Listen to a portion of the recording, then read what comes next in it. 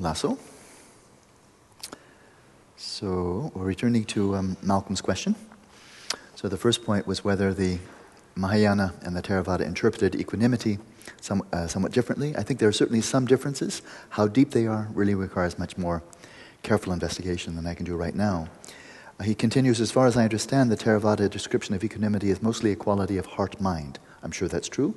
A quality that is balanced in the midst and unshaken by the vicissitudes of life. I think that's true. The 8 worldly winds, praise, blame, loss, gain, pain, pleasure, fame, and disrepute. Yeah, I'm certain that's true. And maybe that's all there is to it. In which case we really are dealing then with upekkha as in Vedana upekkha. And that is simply the feeling of equanimity, right?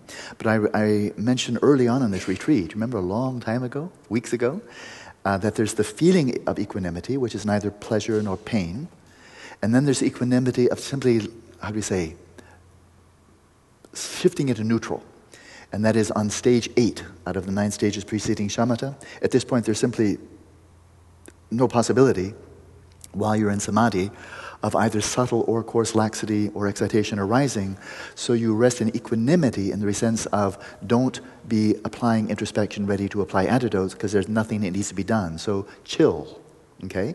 It's not a feeling of equanimity, it's just resting, okay, nothing to be done. And then there's the upeksha of this evenness of heart with respect to attachment and aversion. So maybe you're right. Maybe that's really all there is to it, in which case that's a significant difference. Obviously the two are completely compatible, but no question about it that in Mahayana it's more than simply a feeling of evenness, of unperturbability and so forth. As well as being one of the 4 immeasurables, which are of course called the 4 divine abodes or Brahma-viharas. In Theravada, equanimity is the 7th and culmination of the 7 factors of awakening. Now, in that regard, equanimity is said to be the primary quality of the 4th jhana, exactly right. And there, looks to be all of one taste, so which is again equanimity. And that's the imperturbability, just the evenness of the mind, unmoved by the vicissitudes of pleasure and displeasure. Just straight. And that is that's perfected in the 4th jhana.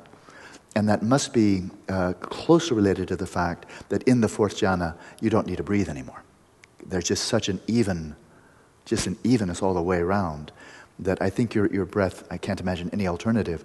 Your breath doesn't settle on out-breath, doesn't settle on in-breath. It just settles right in between. And you just don't need anything. You don't need any air at all. It's comparable to the food of samadhi. It's called Dingenzingze, where you don't need to take any gross sustenance any longer because you're just being fed straight from samadhi.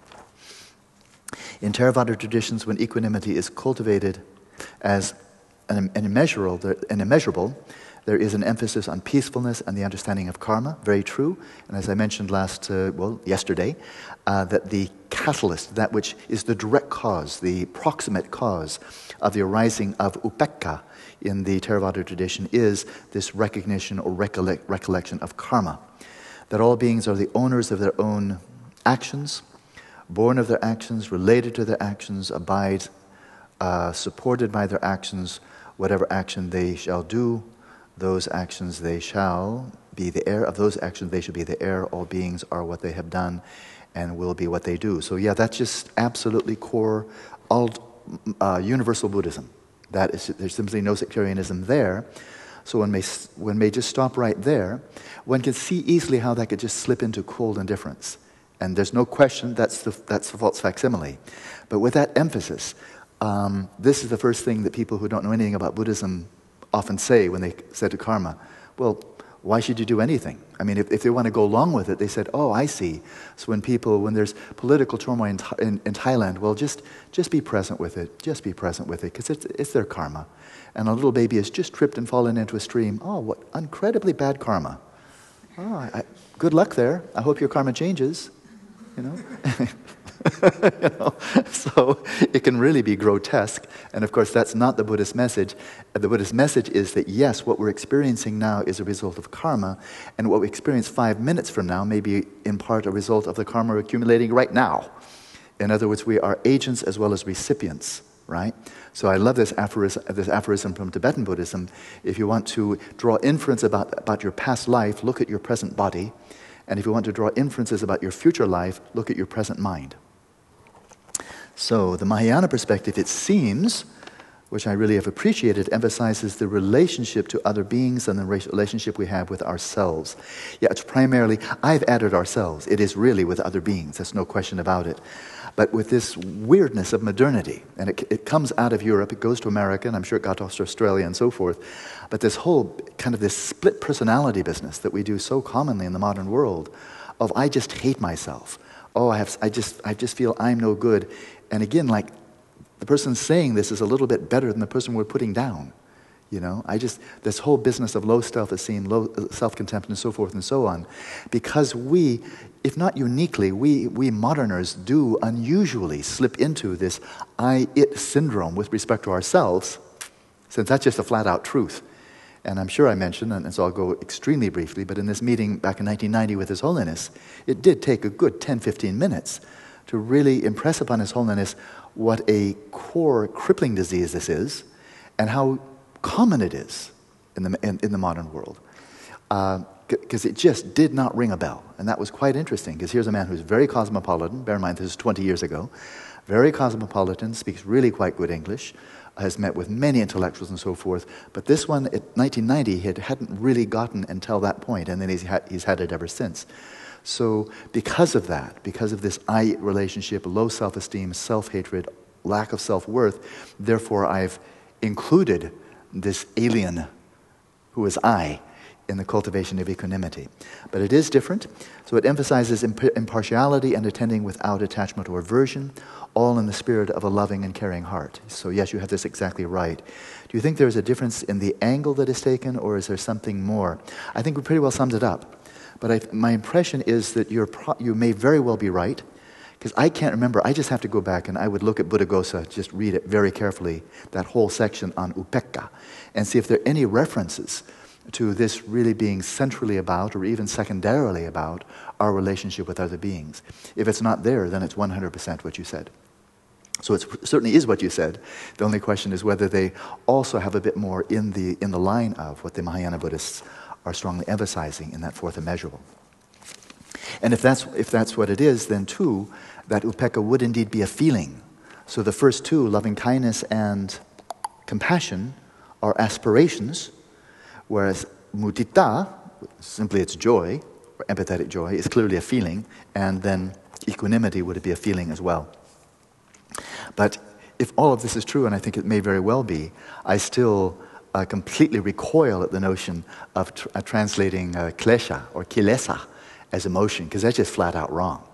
That's just wrong, wrong in every way. Just consider the third immeasurable. I mean, mudita, if that's not a feeling, if that's not an emotion, I don't know what is. That's taking delight in others' joys and so forth. That's straight Theravada. So mudita, one of these spectacular virtues, divine abidings, is an emotion. So to equate kilesa or asavas, taints, defilements, cankers, I love that one especially. It always makes me think of my gums. Cankers, to translate any of those as emotion is really terribly misleading. But of course you didn't do that. But I was really quite stunned when I saw a very fine scholar do that translation. Maybe he didn't really understand, maybe he didn't have a feeling of what this word emotion really means in English. That's maybe the best explanation for a really bad translation. Okay, there's this one I'm going to definitely answer, but let's see what else is here. So here's one from, doesn't say anonymous. The one that I just received today is not anonymous. Nope. This is from Mervyn. In the Attention Revolution, I'm reading it for the first time, you describe the practice of shamatha as an expedition, and write there are great adventures ahead, but also perils and dead ends. Could you tell us a little bit about these perils and dead ends, please? Sure. Well, of course, I'll go back to two words that I now fully embrace. I had a kind of a love-hate relationship with one word, and now it's just love-love. The word retreat, some of you might recall. So I'm probably just being redundant for many of you, like an old fogey that I'm definitely approaching becoming. But I had this love-hate relationship with the word retreat for a while, because when you're waging a battle, then you lose. You say, retreat, retreat, advance to the rear, and it's kind of like, whoa. And when people can't handle, they can't handle modern society, they can't handle the pace of life. Oh, I need a retreat. Oh, fragile me, and go off to some quiet place and try to recuperate. It always just sounded so wimpy, like defeatist, Like, you just can't handle it, huh? Okay, well, the rest of us who can, we don't need to go and retreat. But you people will go ahead, you Buddhists, go ahead and retreat. But we materialists, we have a stiff upper lip. You know. We can handle the modern world. You Buddhists are just too little jellyfish-like. So I didn't like the word retreat, but then somebody reminded me or brought to my attention that it has also a very positive connotation, and that is when you're in the midst of a battle, for example, and you see, aha, for the time being, we're outnumbered. We won't be able to win. There's an overall war at stake here, but this battle, we're outnumbered. They're totally outnumbered. What do? Die to the last man is a real bad strategy. Retreat, recoup, come up with a new strategy, come in from a new angle, be smart. So as Mao Zedong, I very rarely quote him, but I'll quote him here.